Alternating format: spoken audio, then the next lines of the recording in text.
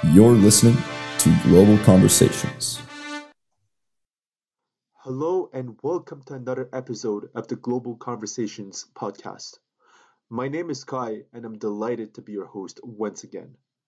Today we'll be hearing from Professor Judith Teichmann, a professor of political science and international development at the University of Toronto.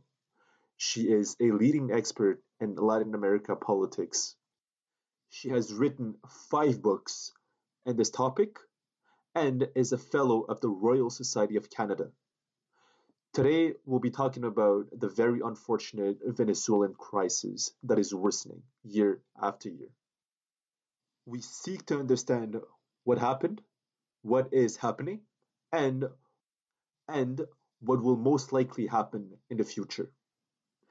If you'd like to join the conversation, you can follow us on Twitter at G-Conversations and on Instagram at MunkGC.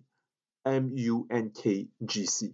You can also check out our website at www.munkgc.com, where you can find loads of great content created by students at the University of Toronto's Munk School of Global Affairs and Public Policy.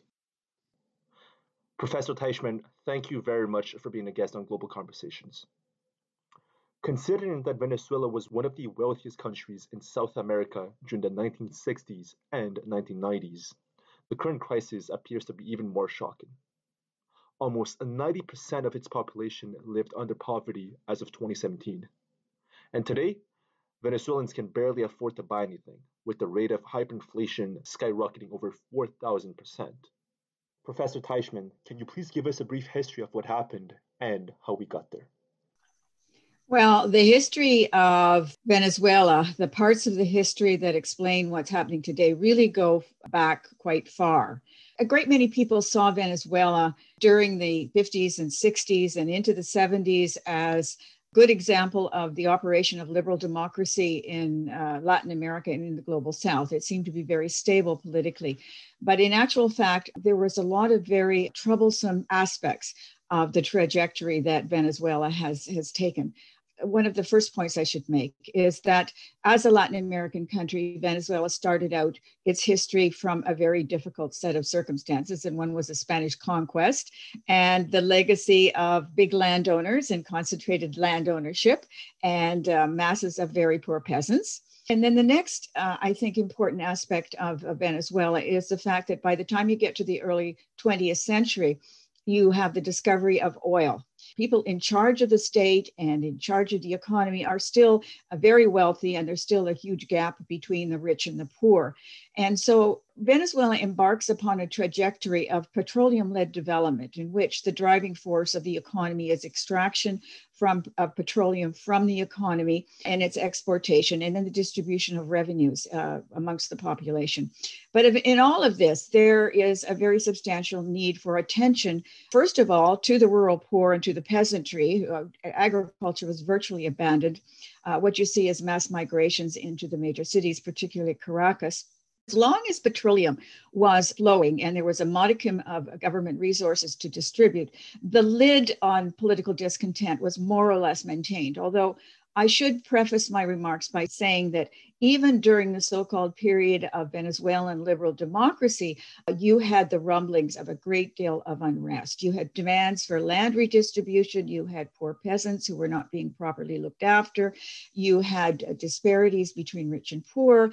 As masses of people migrated into Caracas with a lack of attention to rural development, you had huge urban slums emerging with little attention to the living standards in those urban slums. There was actually a considerable degree of repression exercised during the 1960s, and this is something that people don't pay attention to, but I think it's quite important. Guerrilla movements in the rural sector were repressed. There were other forms of protest against urban unrest or protest by the urban poor. So this was not really a politically happy time for Venezuela. So by the time you get to the early 1980s, and of course in the late 70s, you have the decline of petroleum prices, you have the rise of the debt crisis. And so the modicum of political control through a combination of co-optation, patron clientelism, and repression that had been in effect in the 60s and 70s begins to wear very thin. And so you get the election of political leaders who then, as in all Latin American countries in most parts of the global south, embark on market liberalization. And that includes removal of subsidies. It includes the privatization of public companies, the removal of tariffs, all sorts of things that, as we know, impacted very negatively on the bottom half of the population. So by the time you get to the early to mid 80s, Venezuela is really entering into severe crisis. Its political leaders carry out market liberalization despite massive protests. There is political repression. By the time you get to 1989, there is massive political repression, known as the Cacarasco, in which the urban poor are protesting because of the removal of subsidies. They can't survive economically. They are repressed politically. And it's at that point you see the rise of Hugo Chavez, because the elements within the military who are required to carry out this repression really don't want to do it. Many of them arise from the middle and lower middle class, and they understand that lower socioeconomic groups are indeed suffering. So then you get the emergence of the movement that eventually brings Hugo Chavez to power. And you get increasing polarization at this point. I mean, the polarization that you see in Venezuela is something that emerges very, very clearly by the time you get to the 1980s. It really is quite a predominant feature of politics. And one feature I want to emphasize about that polarization that I think political scientists don't often talk about is the racial aspects of socioeconomic exclusion. Venezuela is a racial hierarchy as well as a social class hierarchy. I don't know if you've noticed, if you look at the protests on news clips of the Venezuelan crisis, you will usually see the opposition is composed, not so much now because the situation has become more complicated, but certainly by the time you get to the 90s, the supporters of Hugo Chavez are darker skinned people. They're in the lower socioeconomic categories. The opposition is comprised of the descendants of the Iberian conquerors, or white-skinned European people. And there is a great deal of actual racial animosity as well as social class animosity here. So by the time you get to the 1980s, Hugo Chavez, there's actually a couple of attempted coups during the 90s, and he emerges as the leader of the poor. I mean, he is characterized in the mainstream media as a monkey. There are all sorts of racial epithets that are thrown against Hugo Chavez that relate very clearly to his racial identity as a mixed race person. And in fact, one of the bases of his political support is the many statements he has made that he is proud of his indigenous and Black identity, and that everyone else who has that identity should be very proud of it as well. So that kind of animosity, and I would say class hatred, was a part and parcel of the Venezuelan history, and it becomes very marked by the time you get to the 1980s. So that is the historical background. I don't know how much you're aware of what happened when Hugo Chavez was elected, but of course, this was an authoritarian regime. He was not a supporter of liberal democracy, although he certainly thought elections were important. But the niceties of liberal democracy really were not important to him. What was important to his leadership and to their mass base was improvement of living standards and a reinforcement of their racial cultural identity. Finally, the recognition that how they looked and who they were was important, and that was something they could be proud of. I think that these were very important cultural components of support for Hugo Chavez. And of course, his impingement on private property infuriated the opposition, as did his cultural identification. And of course, during his period in power, this further polarized the situation. So that's in a nutshell, the history of it all. Thank you very much for the quick lecture, actually. I would like to dive a little bit deeper on Chavez, please. Do you believe that while he was in power between 1999 and 2013, he was able to achieve his goals, fulfill his promises, and do more good than bad? Or was it the other way around? Yeah, that is a very tough one. It is a very tough question. When I think about Latin America, one thing I tell my students is please reserve judgment. This is a part of the world that has had an extremely difficult history. I think that what's important here is to try to understand why this happened. I think in terms of socioeconomic improvement, lots of people's living standards improved during the Chavez years, at least between about 2006 and 2012. If you look at the figures, you see a substantial decline in poverty and a substantial decline in inequality. Now, I need to add, however, that this was petroleum-driven growth. And whenever you have economic growth, you are going to have some decline in poverty. And if you add to that some social programs, then of course it's going to be quite significant. But I think the question you're asking me, was this a long-term benefit for Venezuela? Absolutely.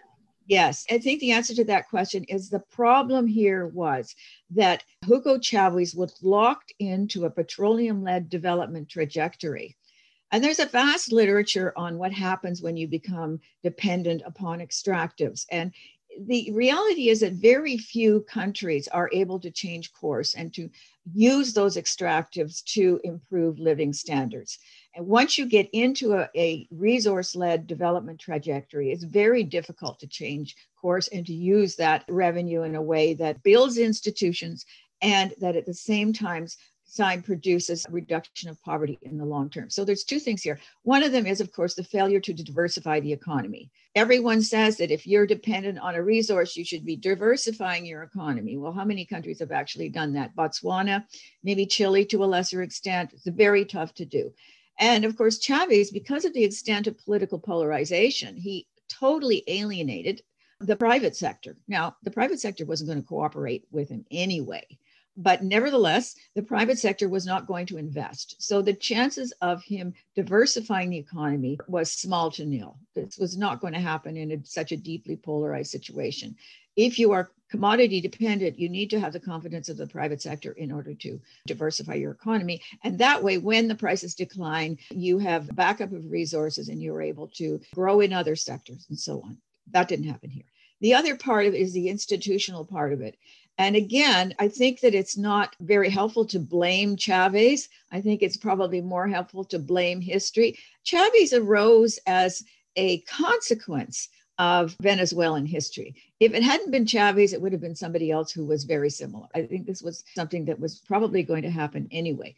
As it happens, once Chavez came to power, once he was elected, the opposition became increasingly angry and really relentlessly pushed him to leave power. They demanded referendums, one of which was very supportive, a second one less so. But the goal of the opposition was never to accept Chavez in power. The goal of the opposition was to remove Chavez from power.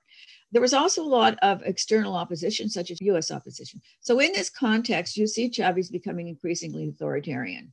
And he becomes increasingly authoritarian with the support of the people that were surrounding him, who said, everything we have accomplished in terms of poverty reduction is going to be undone. Of course, it would have been undone anyway because there was no diversification. But nevertheless, this was the thinking. And it's something that's very common in Latin American politics, that when you have intense polarization, then one group fears that the other is going to overturn absolutely everything once they come to power. And oftentimes that's actually what happens. So you can understand what was going on here. So he does become increasingly authoritarian over time. He did talk at the beginning about real participatory democracy and set up local participatory mechanisms. But all the research on that pretty much shows that these didn't operate, except for the people that were enthusiastic Chavez supporters. They got to participate. But if you weren't, the local mechanisms of participation did not work for you. And so the legacy of that deepening polarization, which arises from early polarization, is, of course, the kind of political and economic crisis you have today. Wow. Okay, I see. Thank you very much for sharing such insightful information, Professor Teichmann.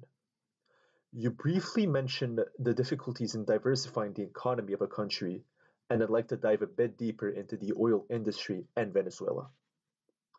Still today, Venezuela is the world's largest oil exporter, producing 300 million barrels of oil a year, which makes up for 95% of its exports and funds 50% of its social programs.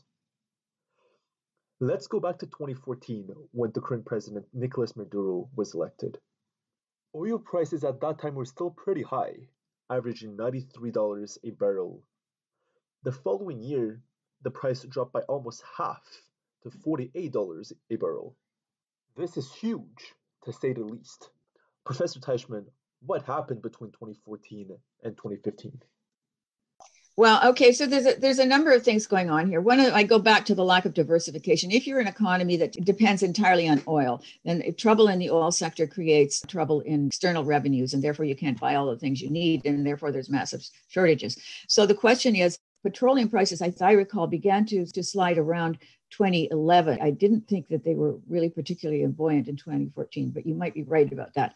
But the other problem was growing corruption. I mean, when you have an increasingly authoritarian regime and access to petroleum resources, and when you have growing political opposition, then you have very often increasing amounts of corruption. So I think the allegation that the petroleum sector began to be inefficiently managed because of growing levels of corruption is true. However, one of the things that Chavez did in order to maintain himself in power was that he shoved increasing resources into the military, and as individuals became increasingly wealthy. So there emerged cartels of military leaders. There was also the emergence of drug trafficking as well in the latter years of Chavez and certainly under Maduro. So what you get is the emergence of cartels of extremely rich military men who, as a consequence of being allowed to become very rich, are even more supportive of authoritarianism, because if they should lose power, then of course they're going to be prosecuted. And not only are they going to be prosecuted and jailed, but they're going to lose their wealth. I see. So you have increasing mismanagement, but there's also the U.S. sanctions. Now, there's a debate about how much impact the sanctions have had. There is a scholarly paper, which is authored, I believe, by Jeffrey Sachs, who's not, a radical economist, as you know.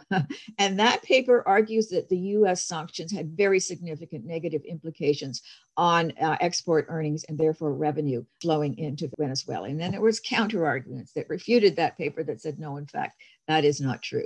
But I think that we can safely say that the combination of sanctions in addition to mismanagement, and I mean, one of the other things that happened was that you have to remember that the State Petroleum Corporation, the folks working for it, the officials that ran it, were all middle class and all vehemently anti-Chavez. So, of course, Chavez had to remove them and put in his own folks. But his own people were not trained in running the company. They were not nearly as well trained or would not have managed it as well. So there's that part of the story as well. In opposition made it very difficult to manage the petroleum sector well. They were so intensely opposed, he had to remove them. He put in people that were probably a lot less competent.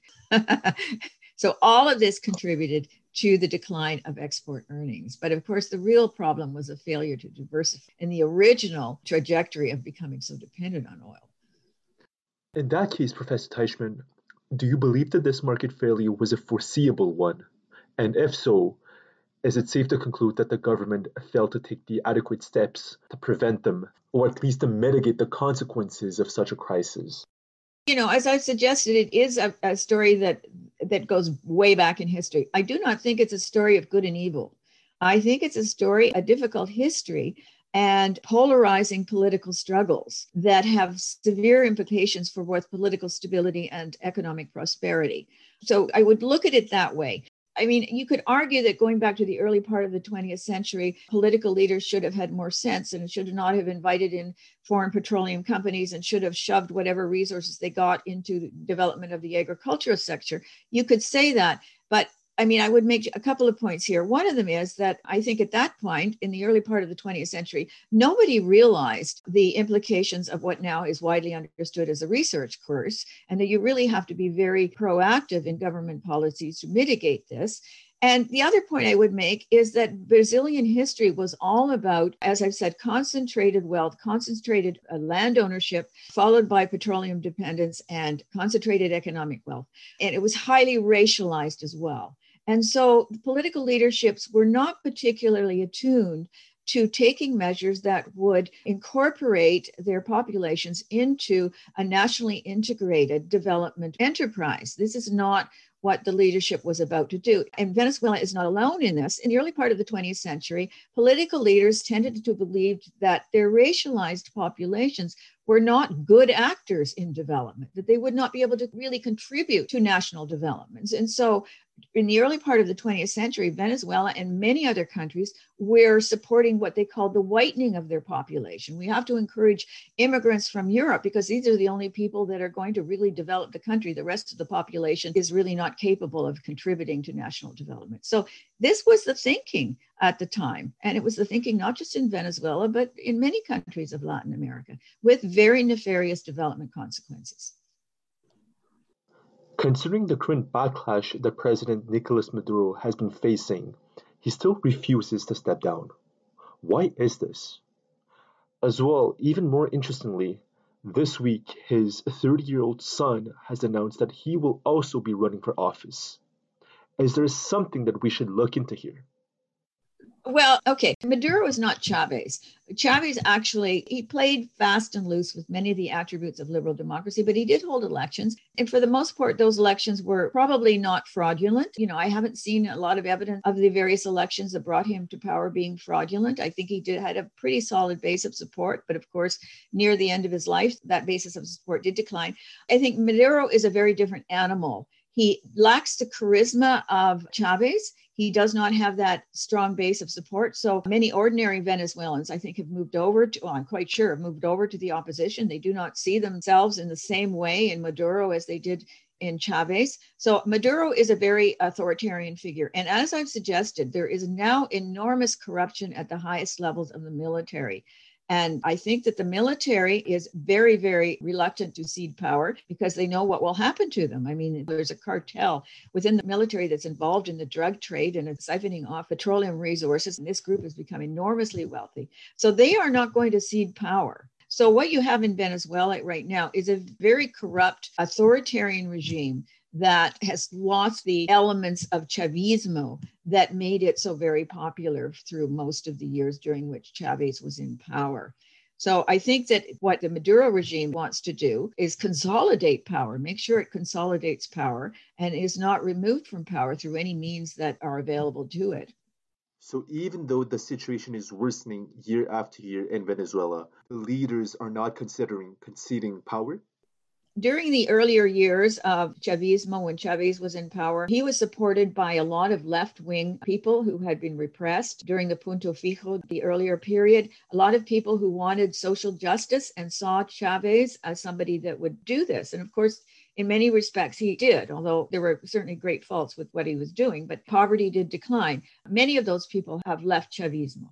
I mean, the proportion of the population that are still remain supporters of Maduro as a legacy of Chavismo is, I think, probably very minimal. That doesn't mean, of course, that they support the opposition. I mean, I think this is something we need to be clear on. My guess would be that if you went and talked to a Venezuelan living in a slum area of Caracas, they would say they absolutely hate the current government, but they're not too keen on the opposition either, because the opposition was in power for decades and decades, and they never got anything of what there was to get during those years.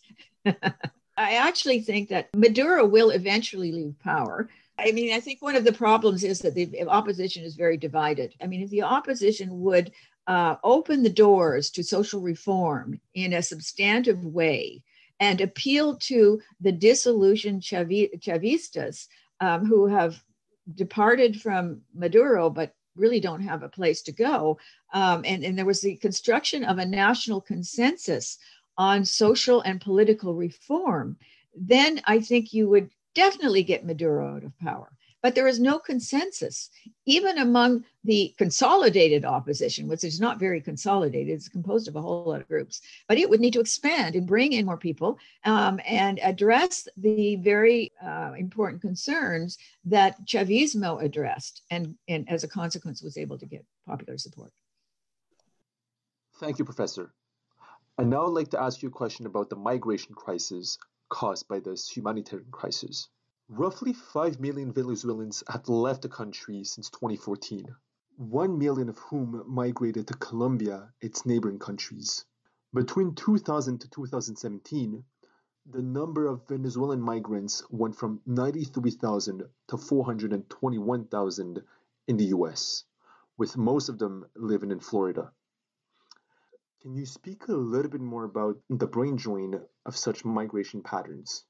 You know, I mean, it is an astronomical and tragic situation because obviously people that are leaving are those who can afford to leave, or in other words, barely afford to leave, because a lot of them are not particularly well off. But I would assume that there would have been a substantial proportion of them that were middle class. So it does signify a very substantial brain drain from Venezuela. There's no question of that, which will have implications for future economic growth and prosperity, for sure.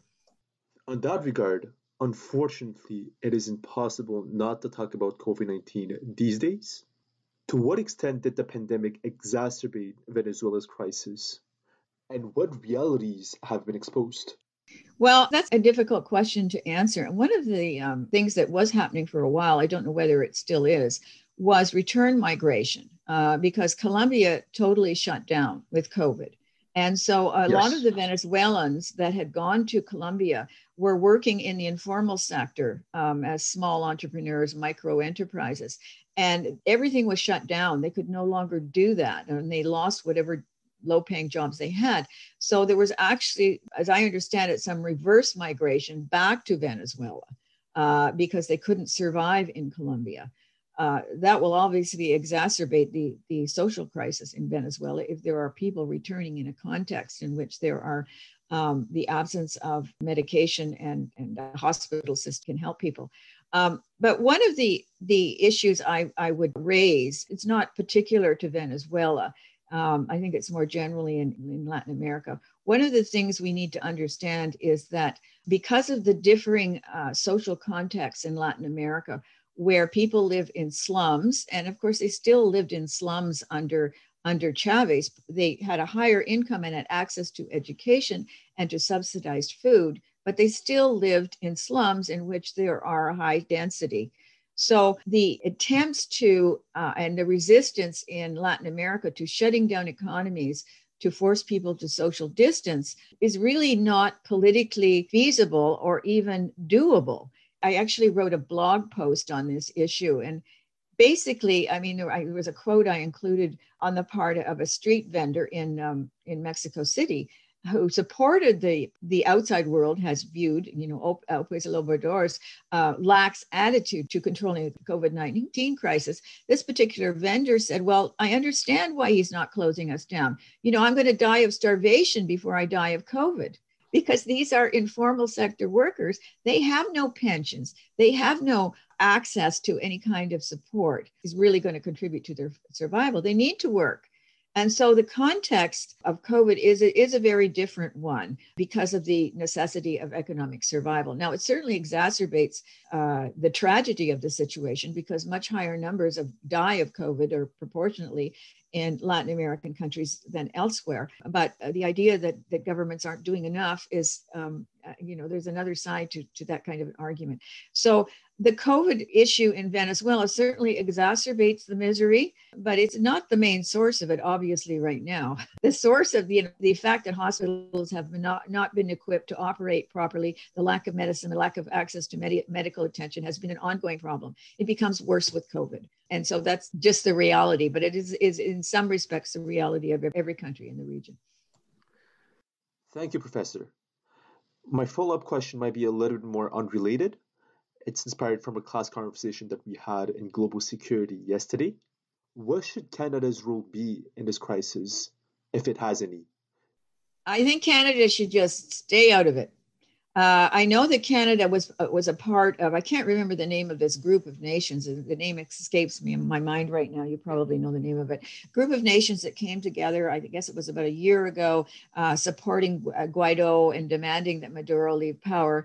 This exacerbates the problem because anybody in Venezuela who's sitting on the fence with regard to support for Maduro, once the international community attempts to interfere, particularly global North nations, Latin Americans become angry because they have a long history of outside intervention and interference, and they don't like it. They have not, for the most part, been left alone to settle their own problems. So I think that international interference, and especially international recognition of Guaido, has actually exacerbated the problem. On the one hand, it has given the opposition in Venezuela the belief that they don't have to negotiate because they've got all these international support. And on the other hand, it has angered those in Venezuela who have a more nationalistic bent and who resent external interference in their affairs. So it has actually contributed to polarization and to the failure to solve the Venezuelan crisis. I think the international community, the best thing it could do would be to support a forum and to encourage the two sides to get together to talk. That has been tried, and I recognize it's been tried on numerous occasions, and it hasn't worked. But the only answer is to keep trying, to keep attempting to negotiate a solution. But both sides have dug in their heels, and neither side believes it has to make much in the way of concessions. And I would just remind you of the way peace was arrived at in Colombia after, decades and decades of civil war. Finally, Cuba hosted a negotiation between the two sides. And Cuba did not try to interfere, although Cuba, had probably more sympathy for the FARC than for the government. It said, look, we will provide the space, you work it out. And I think that's the only way it's ever going to be solved, because the only way that Venezuela will have political stability over the longer term is for the two sides to get together and work out a deal, and a deal that satisfies both sides, at least on the fundamentals. Professor, I feel like you've just answered my next question. I was going to end things on a rather positive note and ask you about potential solutions. Well, that's what I would say is the future solution.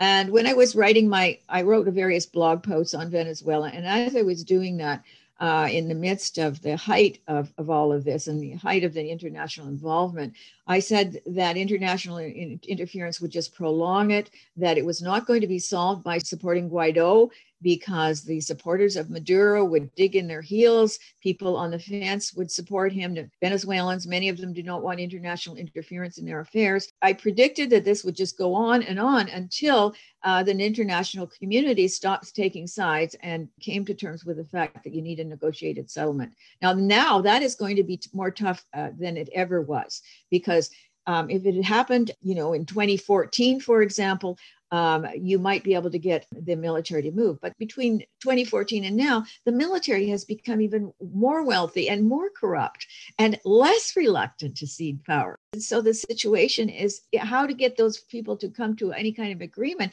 You're going to have to agree that none of them will be prosecuted and none of them are required to pay back any of the wealth they've looted. I mean, that would be the only way to get them to the table. Had this process begun earlier, I think a better kind of agreement might have been possible. Do you foresee any timelines in place, or should we really go one step at a time here? I don't. I think it's a very unhappy situation. Many people predicted this would be over by now because the situation was so absolutely dire. I do not see an end in sight without a concerted effort negotiation. I mean, I think it would be, as a first step, the international community has to not recognize Guaido. He doesn't represent anybody, in Venezuela, really. Maybe sectors within the opposition, but there's probably a great many Venezuelans that really wouldn't want him to be president for very long. So you need some sort of negotiated agreement between the two sides. Maybe a transition government that comes to power for a few months, led by Guaido, and then an election immediately held. That doesn't seem to be on the table anywhere right now. So you're not too optimistic that the current leaders are willing to cooperate or negotiate anytime soon? It does not appear to be the case, not as far as I know. There does not seem to be movement on. The opposition is very stuck on its position. And of course, as I've suggested, the Maduro regime probably even more so now than it ever was, for the reasons I've described. Professor Teichmann, the blog that you've created is doing pretty well, actually. I saw that it's ranked top 20, top 15 worldwide in Latin American affairs, which is quite impressive. Where can we find it and follow you?